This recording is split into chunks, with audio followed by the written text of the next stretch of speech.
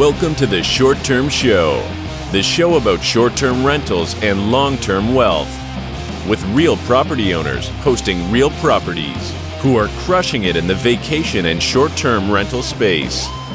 And here's your host, Avery Carl.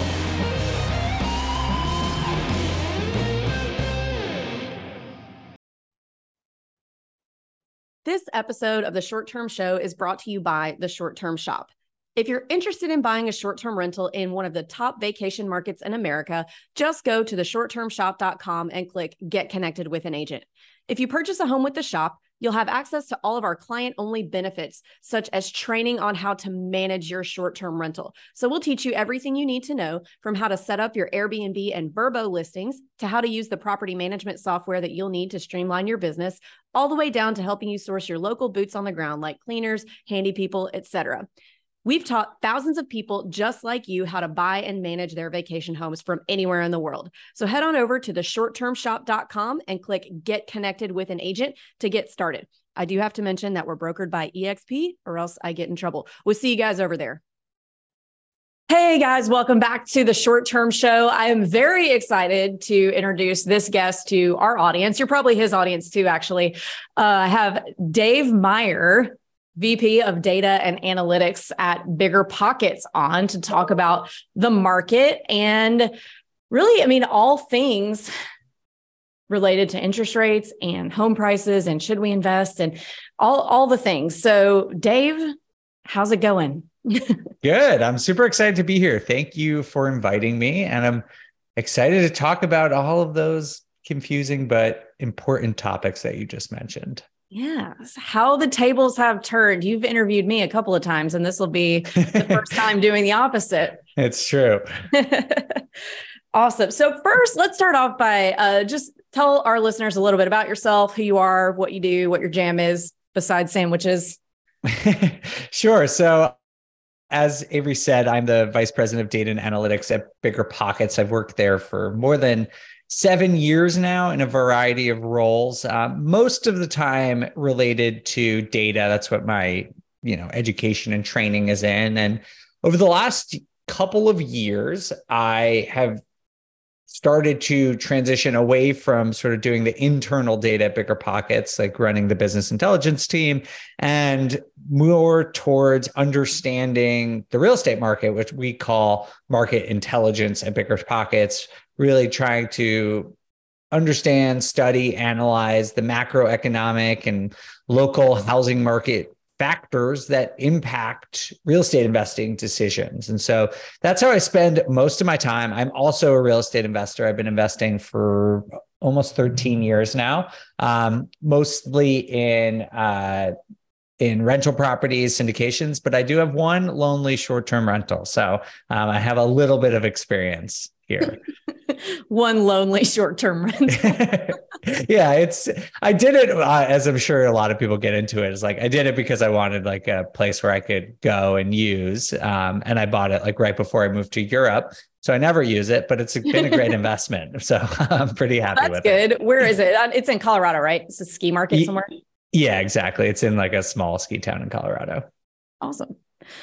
Well, I have all kinds of questions for you and a limited amount of time to get through them. So let's start with, let's start with the elephant in the room, but there's a number of elephants in the room the way the economy is right now. So I guess we'll start with, what do you see? What are you seeing based on the trends in the market now? What do you think the outlook is for investors for, the rest of the year, early next year? Do you think it's a good time to buy, bad time to buy? What are your thoughts? It's really tough to say. I'll just start with the caveat of no one knows for sure. And when we do this type of analysis, what I'm talking about and when I say I think is going to happen is not 100%. I think, I like to think in probabilities. And I'd say that I feel, 60% sure that something like this is going to happen, but there's a pretty good chance something else will happen.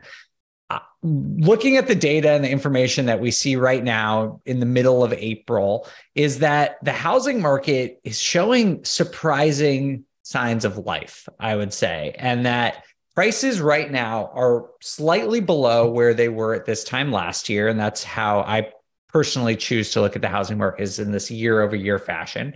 And right now they're about 2% down from where they were a year ago.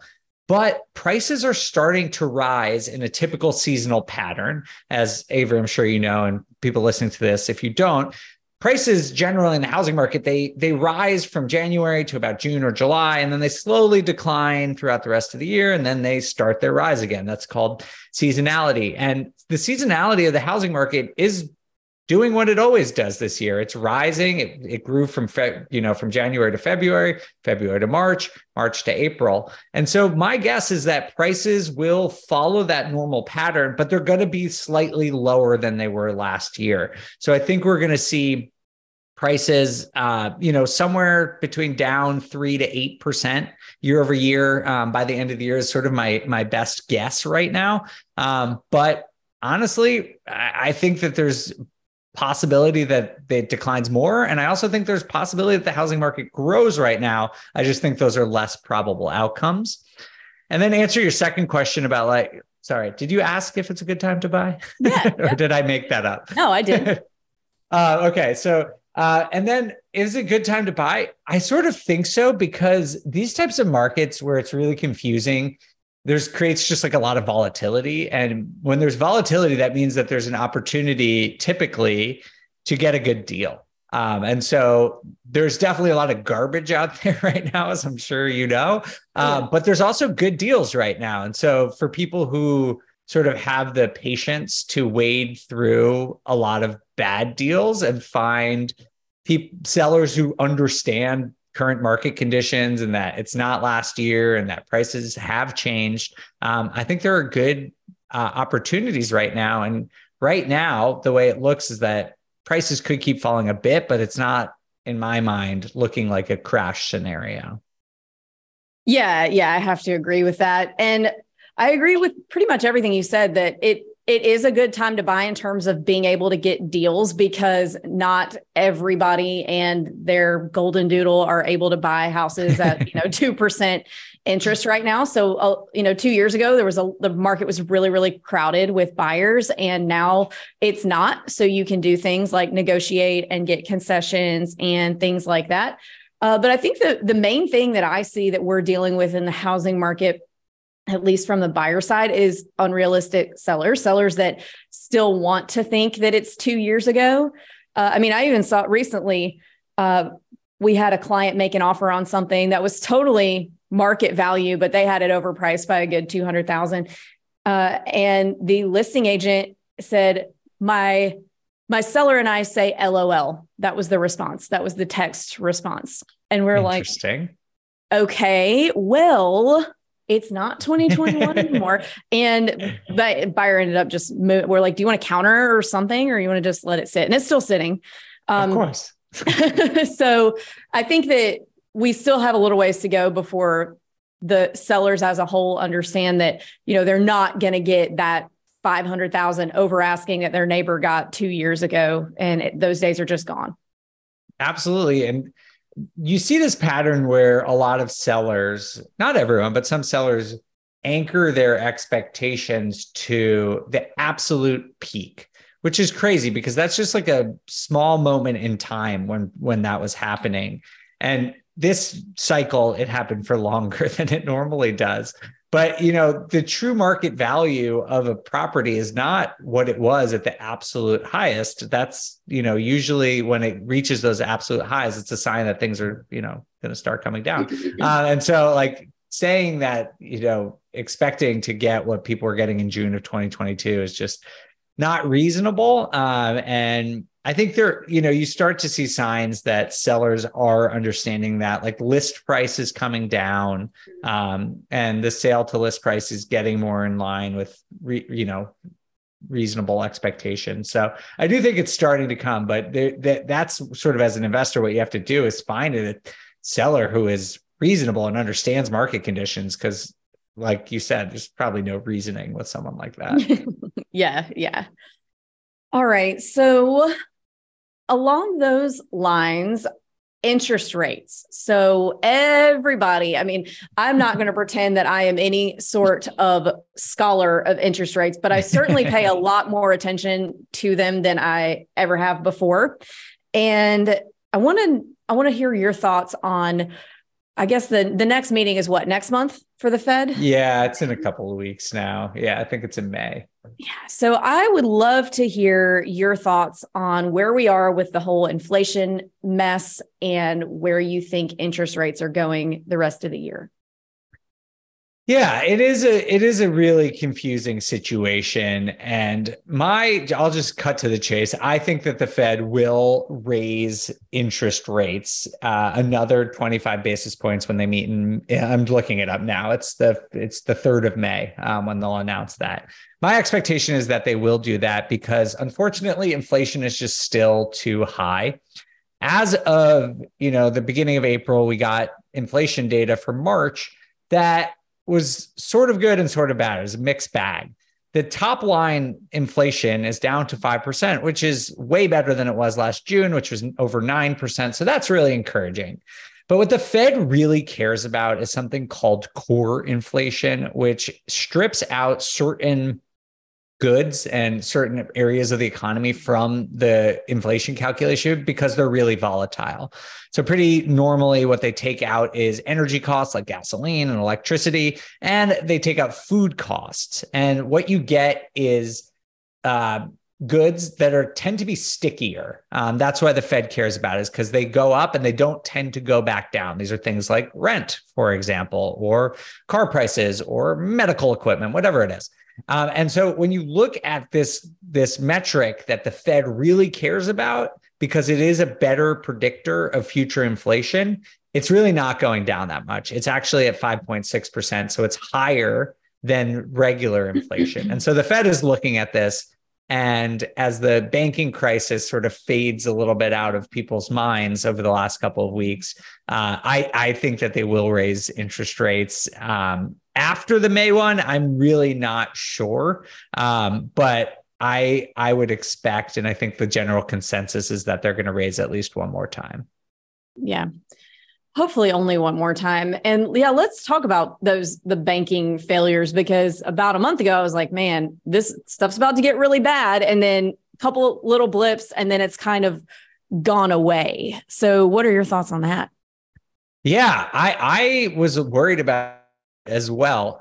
And for now, it seems like the interventions that the government implemented have worked. It's hard to know if that's going to last. It's been a couple of weeks only, and I think there are positive and negative elements of the government stepping in a situation like this. But opinions aside, like right now, objectively, it does look like it is working.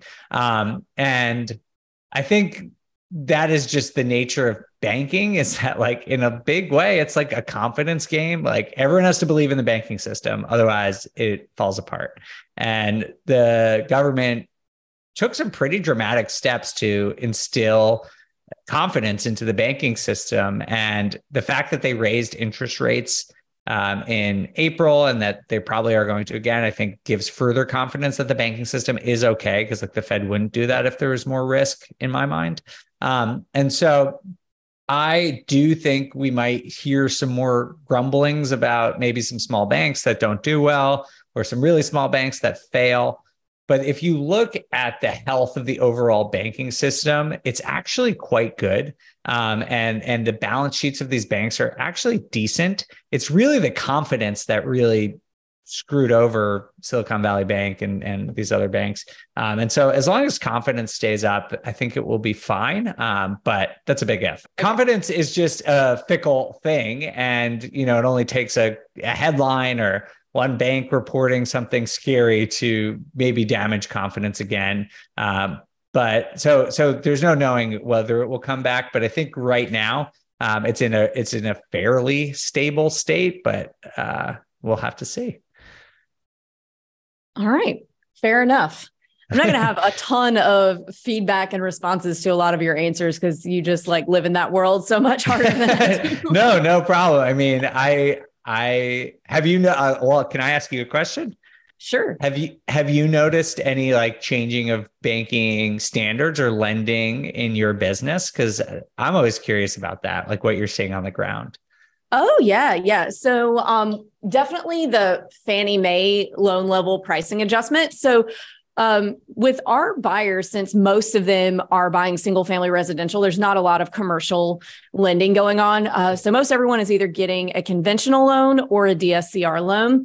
And the conventional loans, it's costing more points, more mandatory points to get them, to get certain kinds of, especially with the second home loans.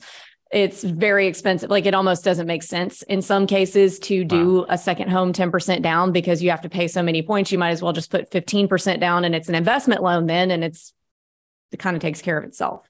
So yeah, we're definitely seeing, and then obviously just general interest rate raising, but definitely the loan level pricing adjustments on the conventional ones are making it more difficult. Yeah. Yeah. That's really interesting. I should say that, I did say that I think the Fed's going to raise rates again, and they may raise rates again after May, but that doesn't necessarily mean mortgage rates are going to go up. And just for everyone listening, the Fed controls the federal funds rate, which is, sort of sets the baseline for prices throughout the economy. But mortgage rates right now are lower than they were in February. They're lower than they were in November when they were averaging above 7%. But the Fed funds rate has been going up. And so I think it's likely every time they raise that we'll see a bit of an increase to the average mortgage rate. But I don't think we're necessarily going to see, mortgage rates go back over 7% anytime soon. I think it's possible. But, a year, 6 months ago, I was a little worried that maybe mortgage rates would go above 8%. And I don't really feel like that's going to happen at this point. I think maybe they'll get back above 7 for a little bit. But my best guess is that they'll probably remain pretty volatile and average like between 6.5% and 7% for at least the next like 3 to 6 months until like there's some more clear guidance on what the Fed is going to do. Yeah. Do you think that interest rates, because I've seen kind of conflicting, I do follow this pretty closely, but again, I'm not going to pretend like I'm an expert in it or know anything about it at all. But I've seen one camp that says, okay, obviously the Fed rates are not directly tied to the mortgage rates. Mortgage rates are indirectly affected by that. But I've seen some camps of people say that the mortgage rates actually are more tied to the inflation itself than the Fed interest rate. Excuse me. I don't know. I don't think it's tied to inflation. What if you want to understand mortgage rates, it's actually quite simple. Look at the yield on a 10-year US Treasury. And I know that sounds like really nerdy, but you can just Google it. It's probably on every newspaper's front page. Basically, government bonds are the best way to predict what's happening with mortgage rates. And they're pretty low right now. Like the yields on the 10-year are like 3.5%. And normally in normal times, there's about 170 basis points on top of that. So if a bond yield is at 3.5% like it is now, normally you would expect mortgage rates to be at about 5.2%.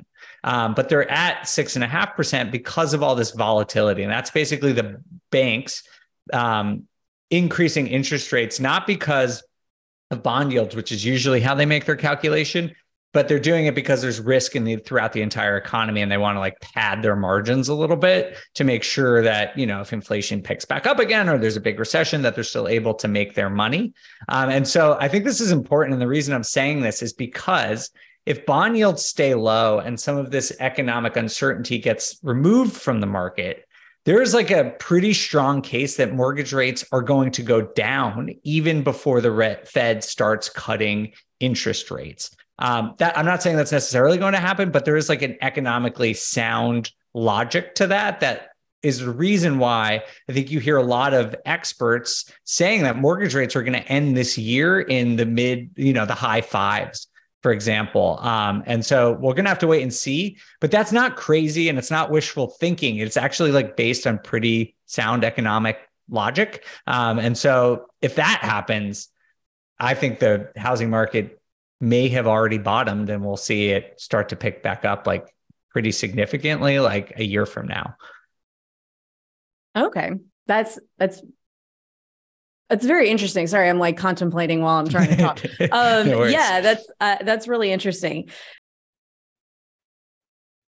Hey guys, if you're enjoying the content of our podcast, but you have additional short-term rental questions, we host a weekly live question session that you guys can join for free. It's at 1 p.m. Eastern on Thursdays. And if you head over to strquestions.com, you can sign up. So not only am I the host of this show, but I also own and manage my own properties, and I'd be happy to answer any questions that you have about short-term rental investing. So please join us anytime for a free weekly live Q&A on Zoom. Sign up at strquestions.com.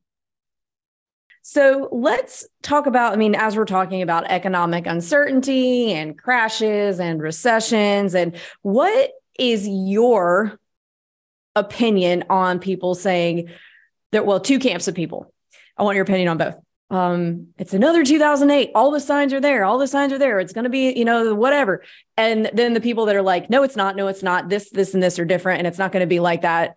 What are your thoughts on this? I personally don't see any signs that it is like 2008. I also don't think everything's rosy either. I think, if you go on YouTube, it's like nothing's as good or as bad as it seems. Like when you read those headlines, it's probably somewhere in the middle. I do think prices are going to go down. I think that's actually a good thing. I know that's crazy for people think like when investors say that it's crazy, but I just think prices are too unaffordable. And that's, to me, the cause of this correction that we're in is not because there's going to be a foreclosure crisis. There's truly zero evidence that that is going to happen. As of now, of course, things can change in the future. But if you look at, foreclosures rates, they've gone up over the last year, but they're still well below where they were in 2019. So that there's just a very little risk that's going to happen.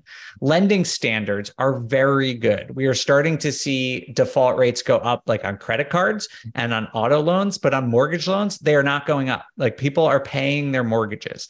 And so if you look at the conditions that need to be true to create a 2008 like scenario, the main thing that has to happen is what they call like quote unquote forced selling, which is basically like sellers are forced out of their home and have to sell at a loss. And that only happens like if there's a really bad job loss recession, which could happen. There's probably a recession coming, but the job loss part has not really materialized yet. I know there's some high profile layoffs, but if you look at the unemployment rate, it is very, very low right now. But so that needs to happen. There needs to be foreclosures, which is very unlikely because people have so much equity built up in their homes that even if they sold, they're not selling at a loss. The other thing is that people are just like their free cash flow for homeowners are pretty good. And so people are probably, even if prices go down on paper, they're just not going to sell. And they're not going to sell at a loss. They're just going to wait it out. And that is exactly what we're seeing. If you look at the number of new listings, which is basically people opting to sell their homes, it's down 25% over the last year. People just don't want to sell. They're just going to wait it out and see what happens. And I do think prices are going to go down, but unless there's this forced selling where like in 2008, people were like literally losing their homes by, millions of people. I just don't see that really happening. It could happen. But in the residential real estate market, I think that's unlikely. I don't know how much you want to get into this, but I think the commercial real estate is a whole nother story. That might get into it. Yeah, I want to hear all about that. Okay, so I think that commercial real estate, if you look at multifamily prices, office, retail, they're in significant trouble in my mind, particularly office. This is pretty well documented, but like no one goes to offices anymore. And that is happening at a time where all this other economic stuff is happening. So if you look at reporting and forecasts for office space, it's pretty dire. I don't know, again, I don't always know or really believe when people say like the sky is falling, but I do think like 20 or 30% declines in office values like is a reasonable thought.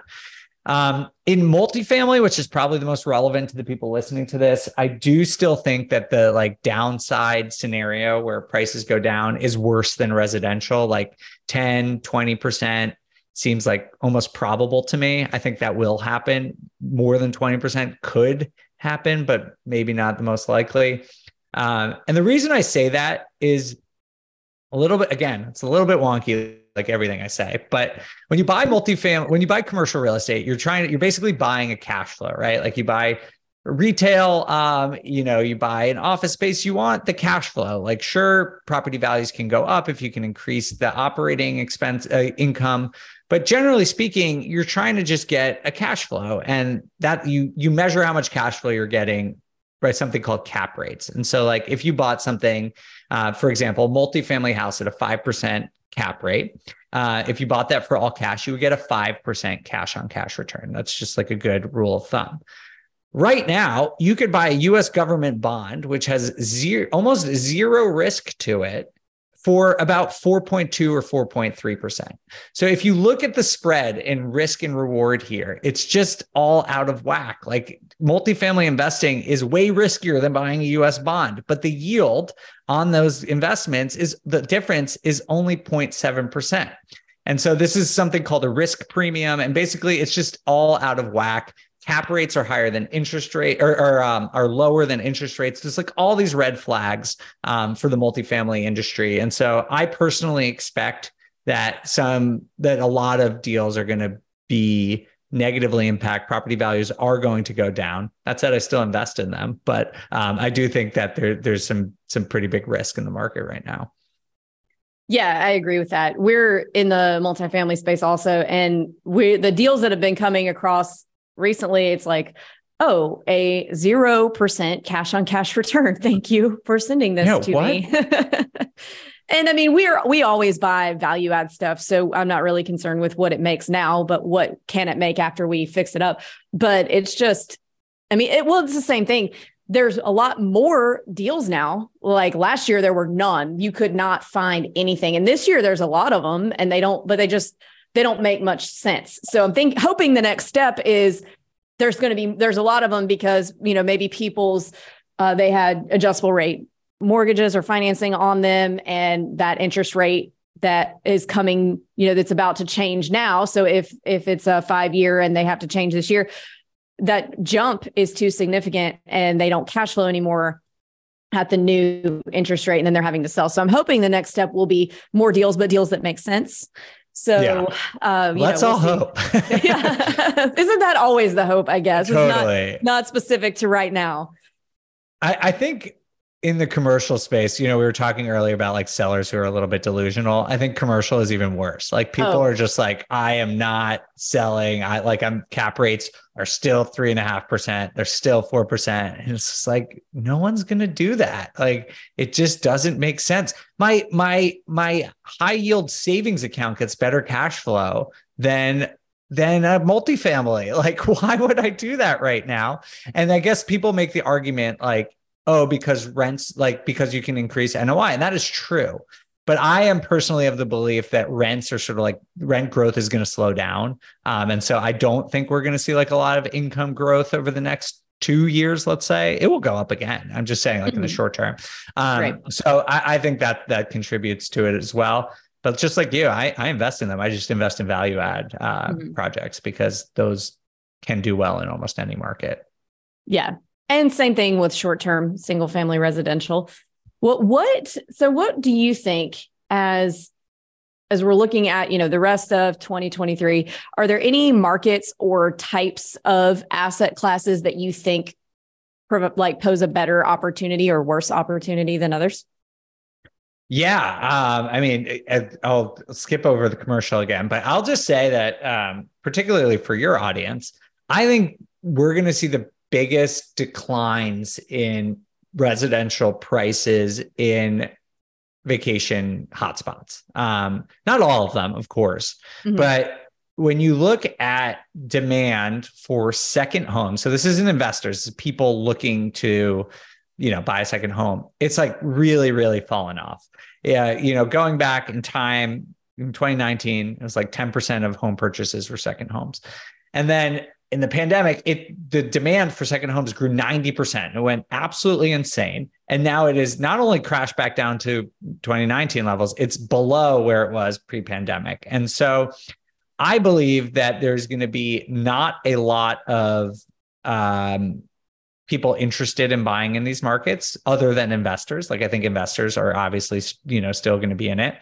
I think people might sell, if there is a recession, which I personally believe there will be, and there's some job loss, one of the first things people probably sell if they hit financial harder times is a second home.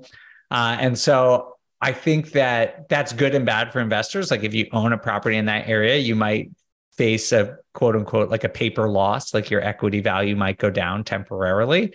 But I also think it means there's going to be really good opportunities in these markets because they went crazy, as you know better than anyone, Avery. But I think they're going to come back down to earth in a way that may make them attractive to investors. Yeah, I agree with that. And do you think that there may be a little bit of that data might be a little fuzzy due to the number of investors who were using second? So like beginning of, let's say 2019. That's interesting. Yeah. Yeah. A lot of investors use second home loans to buy short-term rentals, which I was all about for our first and second properties, like at one in the mountains and then in the beach. But as time went on and I saw more people using them and I saw more people like kind of abusing the product and using it in ways it's not supposed to be used, like getting like 20 second home loans and, kind of sneaking around and having other people get it in their name, but then they're doing the equity on the back. So they're getting like just a bunch of things that it's not really supposed to be used for.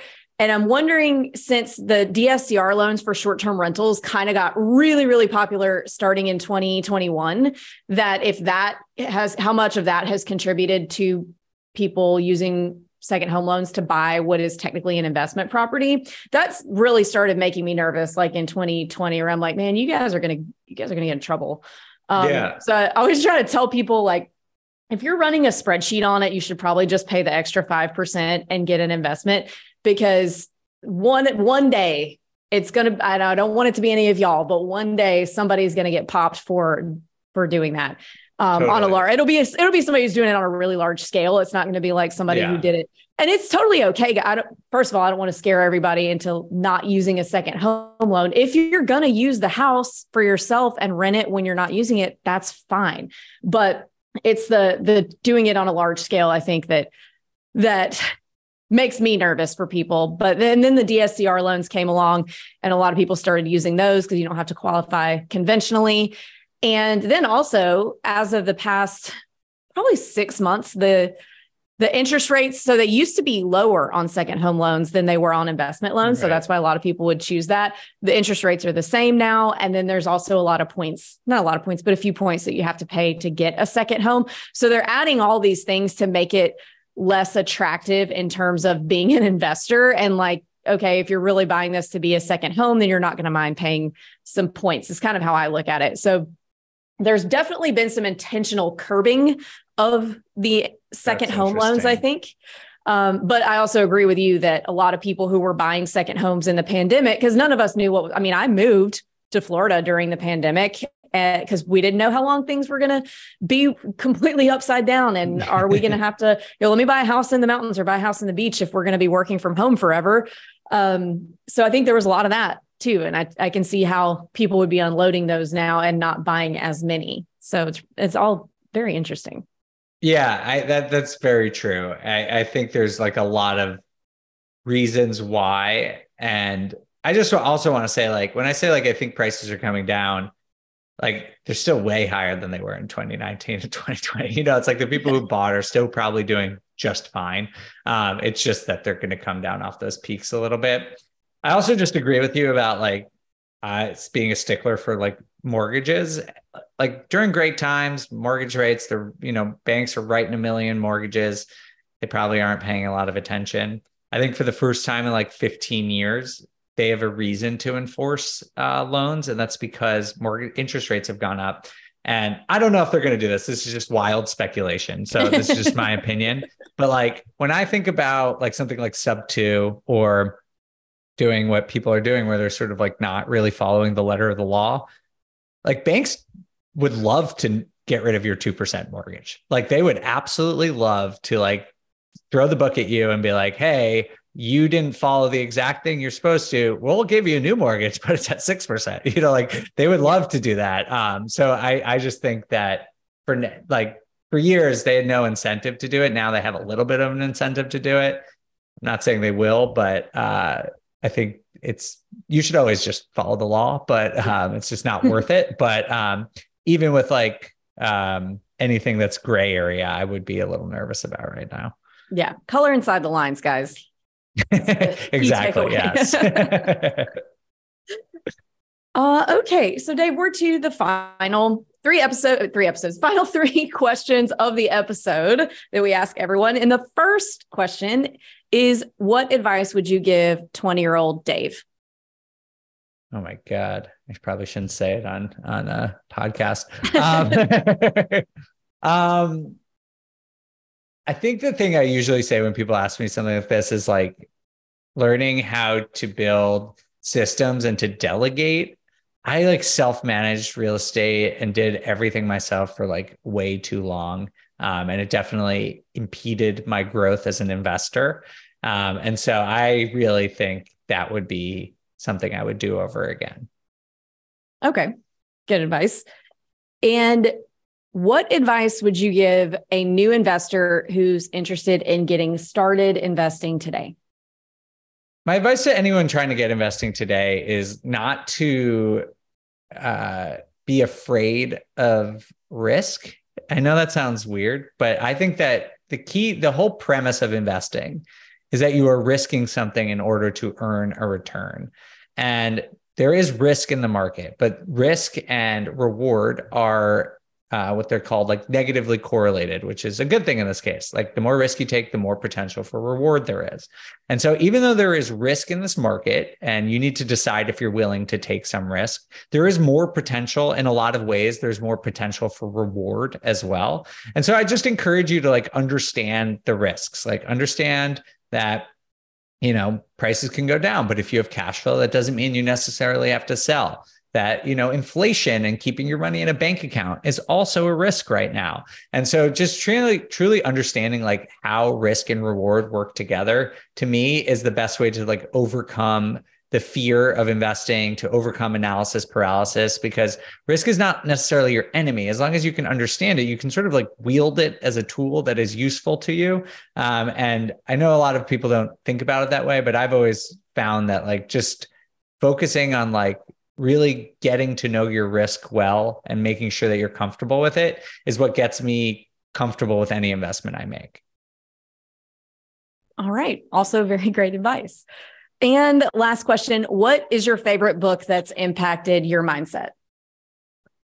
Mindset. I really like the book Start With Why. Have you ever read that book? Mm-hmm. Yeah. Yeah.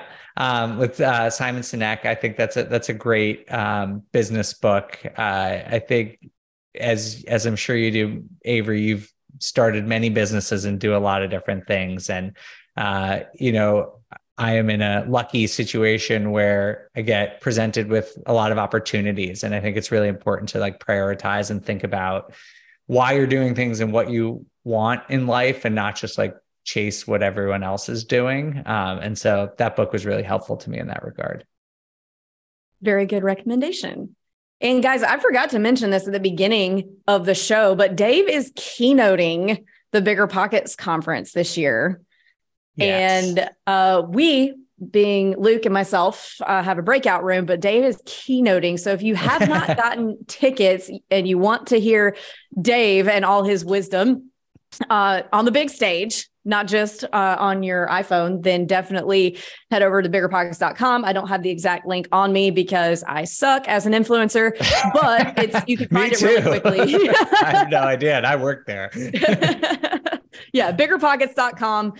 Dave's going to be there. I'm going to be there. Yeah. A lot of cool, really, a lot of people you can learn a lot from, that anybody can learn a lot from, will be speaking at that in October in Orlando. So make sure you check that out if you want to hang out with us. And also, Dave, if everyone wants to follow you, listen to you, learn more about you, where can they do that?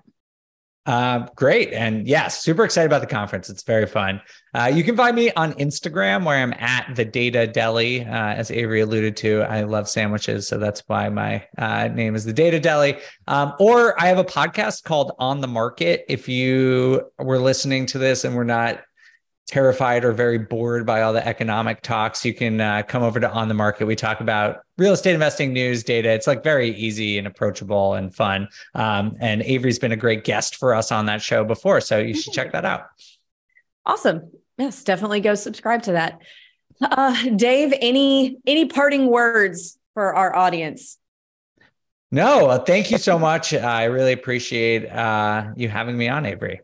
Yeah, thank you so much for coming. I really appreciate it. Thanks for having me on several times. Of course. We'll have to have you back soon. Yeah, let's do it again soon. Looking forward to it. Thanks, Dave. Bye.